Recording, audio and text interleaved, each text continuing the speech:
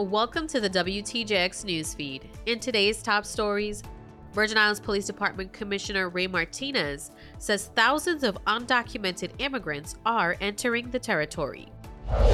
Virgin Islands native and former Major League player Alvin McBean has died. 2 men plead guilty to the 2020 murder of Khamal DeSilvia on St. Thomas. These stories and more on today's WTJX NewsFeed. From the Virgin Islands Public Broadcasting System studios on St. Thomas, this is the WTJX Newsfeed with Marcelina Ventura Douglas. Welcome to the WTJX Newsfeed, bringing you the latest news and updates throughout our community. As thousands of migrant caravans travel from varying countries into the continental United States daily, lawmakers were surprised by VIPD Commissioner Ray Martinez's testimony on the large number of illegal migrants making their way into the territory by way of St. John.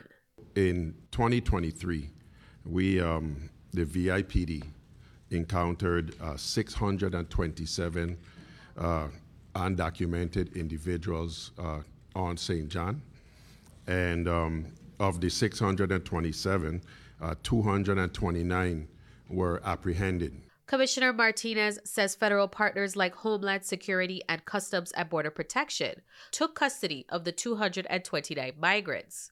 In that, we had an ongoing initiative with our federal partners in which an operator of one of the vessels that was bringing these folks in was apprehended, in addition to 2 individuals who were picking and transporting these undocumented individuals was actually were arrested on federal charges.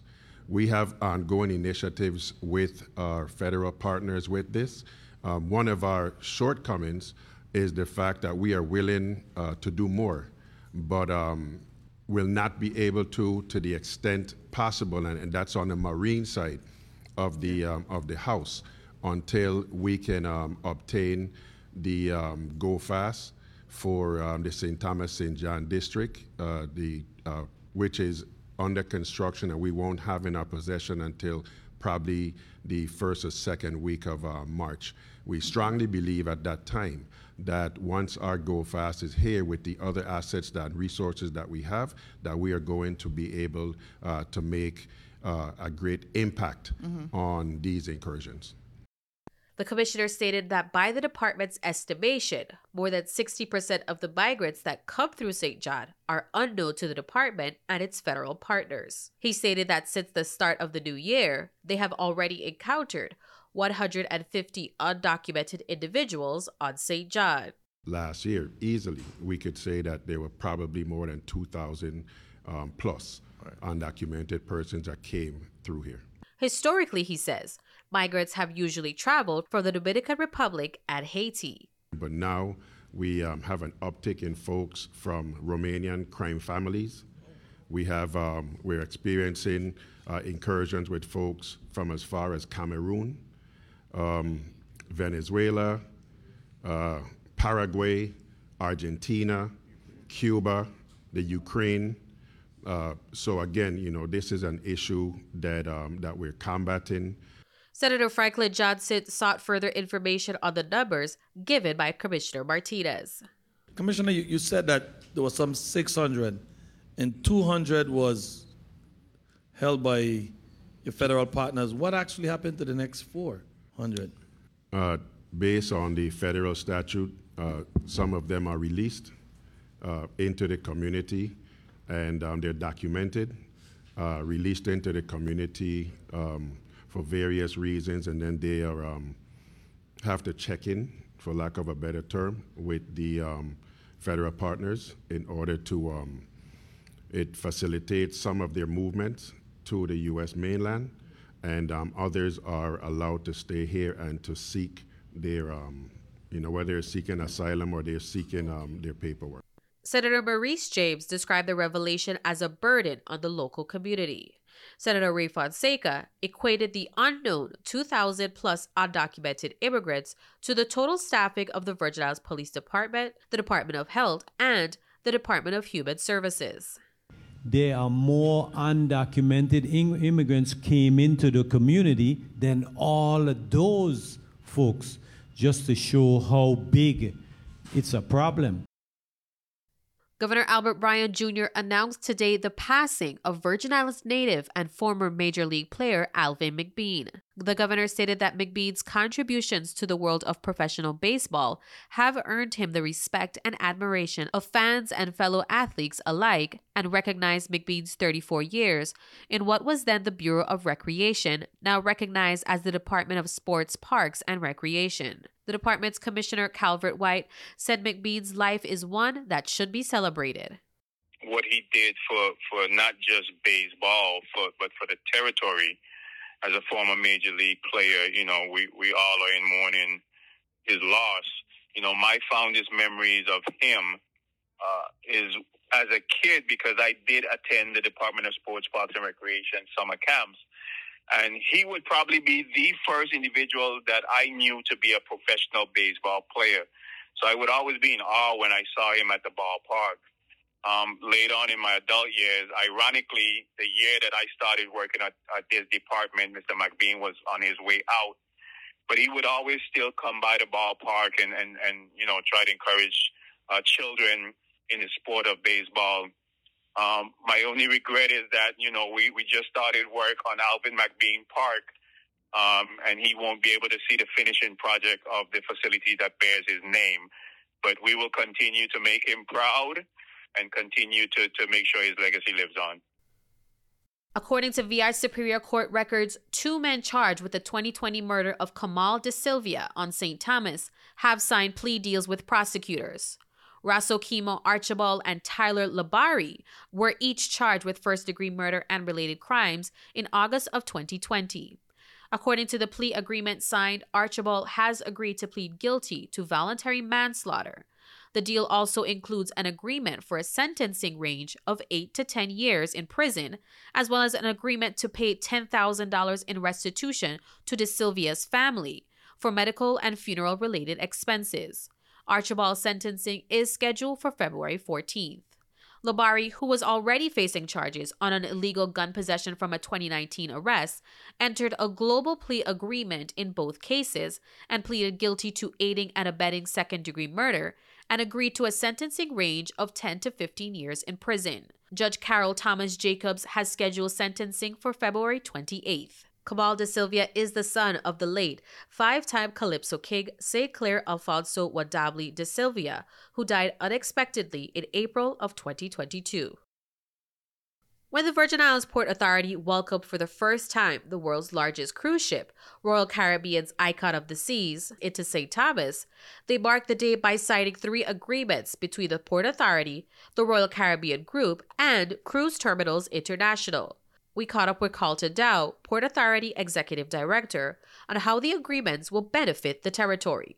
The first agreement calls for a $5 tariff that would go into an escrow account in St. Thomas, and that $5 would be on every passenger that comes off at Crown Bay, that Royal Caribbean brings into Crown Bay. And so, which would be used for the pre-development. It's a lot of money in terms of the designs and all these things, the permitting process for the pre-development part that we want to do, which is a couple $100 million project, building out more stores, restaurants, etc. in Crown Bay area. Mr. Dow says that the fee will also be applied to Royal Caribbean ships that port into St. Croix. The $5 that I speak about has nothing to do with the current tariff that they are paying when they come to the territory. In St. Croix, he says the funds will go towards further dredging to accommodate larger ships. And also that we could create a pool of funding for small businesses in St. Croix that they would be able to tap into and come up with some idea, some plan that they want to execute that would enhance the tour operations that goes on in St. Croix. One of the big things in St. Croix is the ability to increase tour operations, such as diving tours, snorkeling tours, heritage tours, what have you. There is a shortage, and there's not enough of that. Adrienne Williams-Octalien, Director of the Office of Disaster Recovery, shared with us insights from a meeting held this week with Governor Albert Bryan Jr. and FEMA Assistant Administrator Cole Tagmeyer, where they not only discussed the territory's disaster recovery projects, but also received news of a grant from the Department of Interior that will aid the progress of completing those projects. We've been working on an initiative to support the territory with some capacity issues that we've been documented for every opportunity that we've gotten, what the strategies that we're using to be able to rebuild and ensuring that we do so resiliently. And FEMA has always understood our efforts and our concerns and have been working in the background to provide us with some additional resources. And we received notification that the Department of Interior provided grant funds to FEMA to provide us that type of support with our capacity.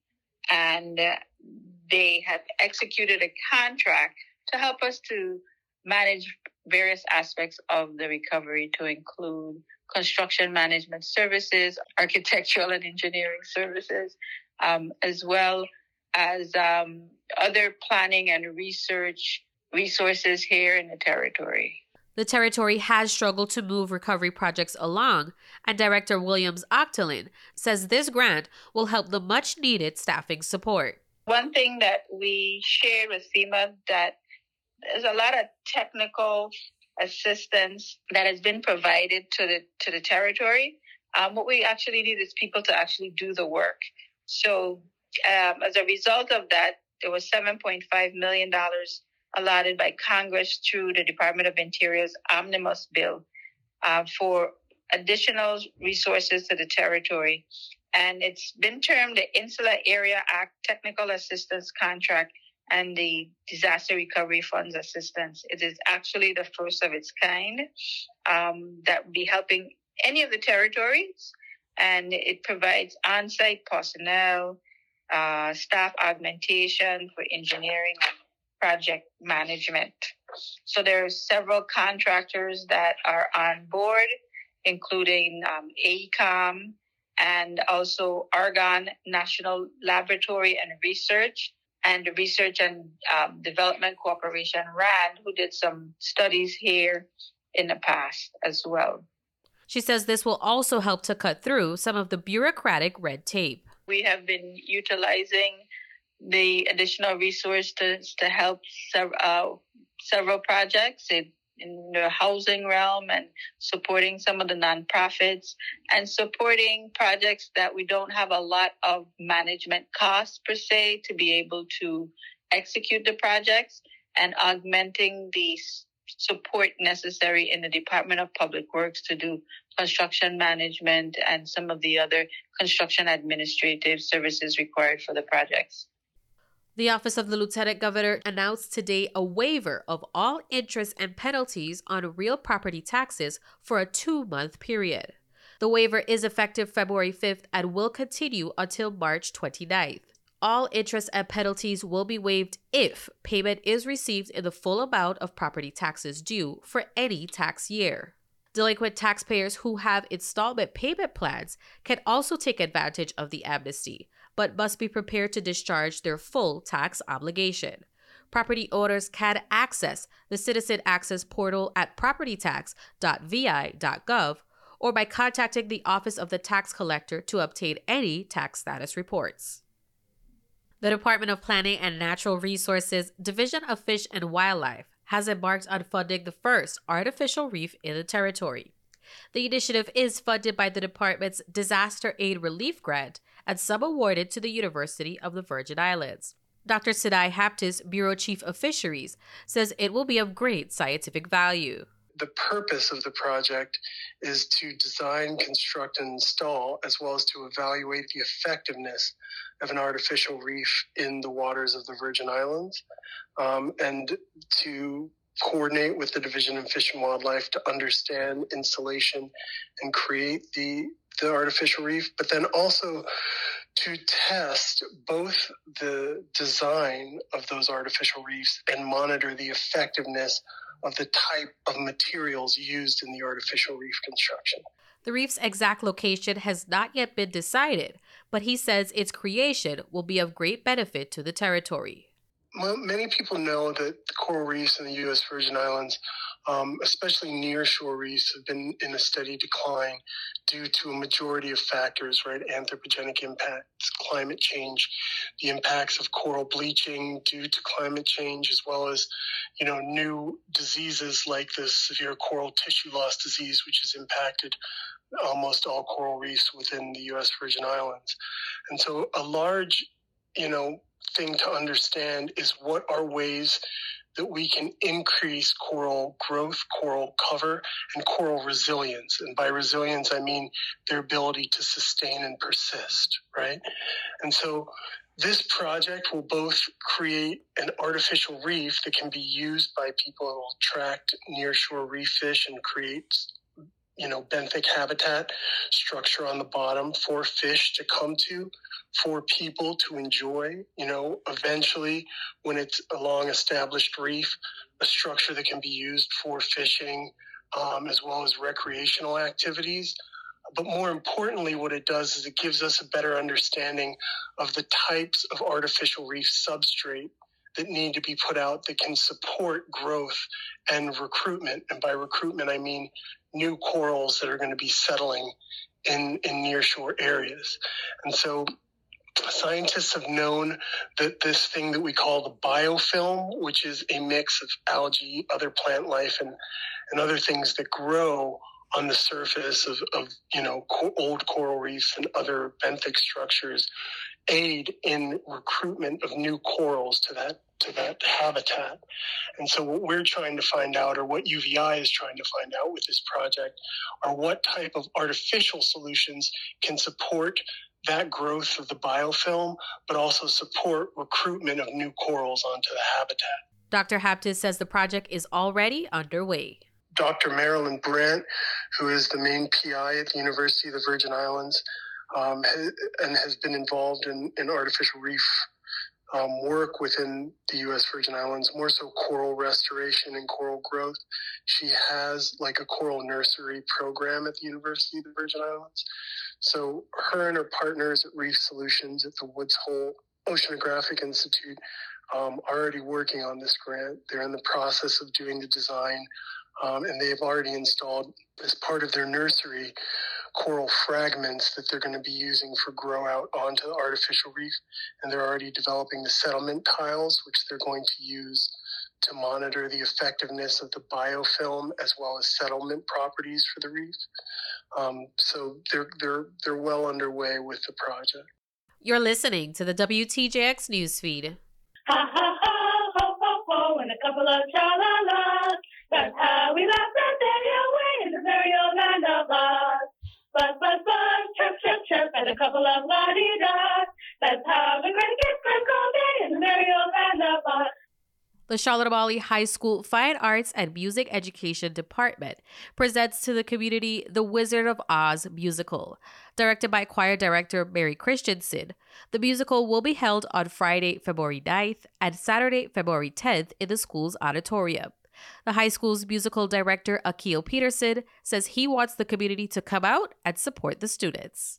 The idea for doing the musical came from our choir director, awesome choir director, Ms. Christensen. And it's been years. I can't remember the last time Charlotte Amalie has put on a musical. So she came with the idea. And of course, being that it's the Wizard of Oz and everybody knows it, and we have some super awesome students here in the choir, I said that would be an excellent musical to put on and show to the community that, musicals are well and alive within the public schools. Again, the musical will be held next weekend on Friday, February 9th and Saturday, February 10th. The show starts at 6 p.m. and it's $10 for students and $15 for adults. In a reminder, the election system of the Virgin Islands will be hosting a series of trainings on completing the 6 Constitutional Convention nomination papers. Training will be held in both districts on St. Croix on Tuesday, February 6th at 5:30 p.m. at the Elections Office in the Sunny Isle Shopping Center, A training for the St. Thomas-St. John District will be held at the St. Thomas Election Office in Lockhart Gardens on Thursday, February 8th at 5:30 p.m. The trainings will focus on the requirements to become a candidate, when to obtain packages for nomination, documents that are required when submitting the nomination papers, and any other pertinent election information.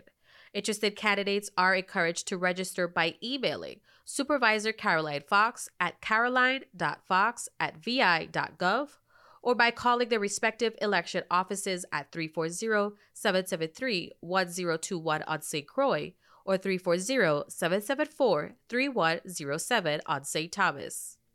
As we make our way down the news feed, we're turning now to our regional report. A boat carrying migrants capsized in waters near Puerto Rico. Ricardo Castrodad, Public Relations Officer for the U.S. Coast Guard Sector San Juan, has the details of that unfortunate incident.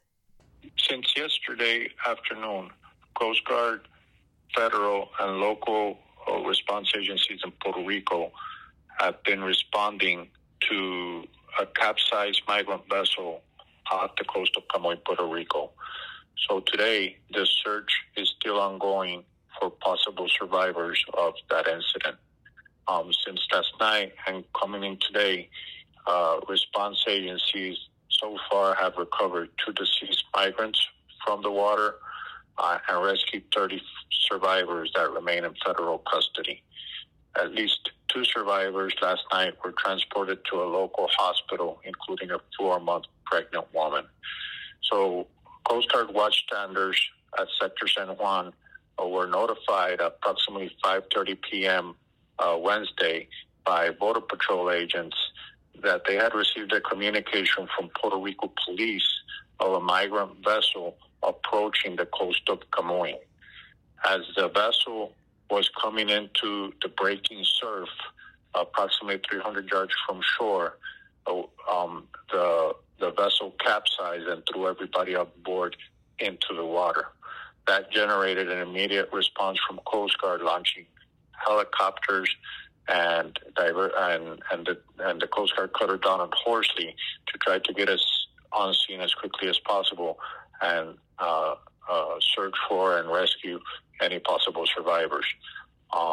Puerto Rico police marine units were on scene, and as the incident continued to develop, other response agencies from Puerto Rico Emergency Management Agency at the state level and municipal emergency management agencies and EMS units arrived on scene to assist survivors and continue and assist with the search efforts that are still ongoing.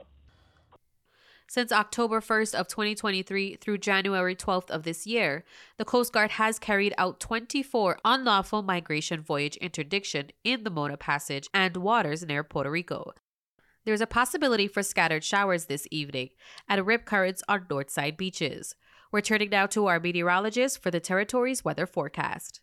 Weak weather makers will remain in play, but the trend as we look forward to the next several days will be for brighter skies and a much lower chance of precipitation. Those leftover weak weather makers will give way to mostly high pressure as we step forward through the weekend, and it looks like temperatures will remain near seasonable values. For marine interests, a long period north and northwesterly swell expected to continue during the day Friday, so there is a high risk of rip currents, particularly north-facing beaches. Just a few isolated showers overnight tonight with a changeable sky, clear to partly clear at times. Temperatures drop back into the middle 70s, a light north and northwest breeze. Partly sunny at times tomorrow, middle 80s. Should be a nice Friday. Partly cloudy skies Friday night, mid-70s. Sunshine will mix with a few passing clouds on Saturday, but it looks like a gorgeous day and dry. Temperatures in the middle 80s. For WTJX, this is meteorologist Russ Murley. We are at the end of today's WTJX newsfeed. I'm Marcelina Ventura Douglas. Join me every weekday at 5 p.m. And if you haven't already, be sure to download the WTJX app. If you missed a part of our news, you can listen to it on demand wherever you get your podcasts.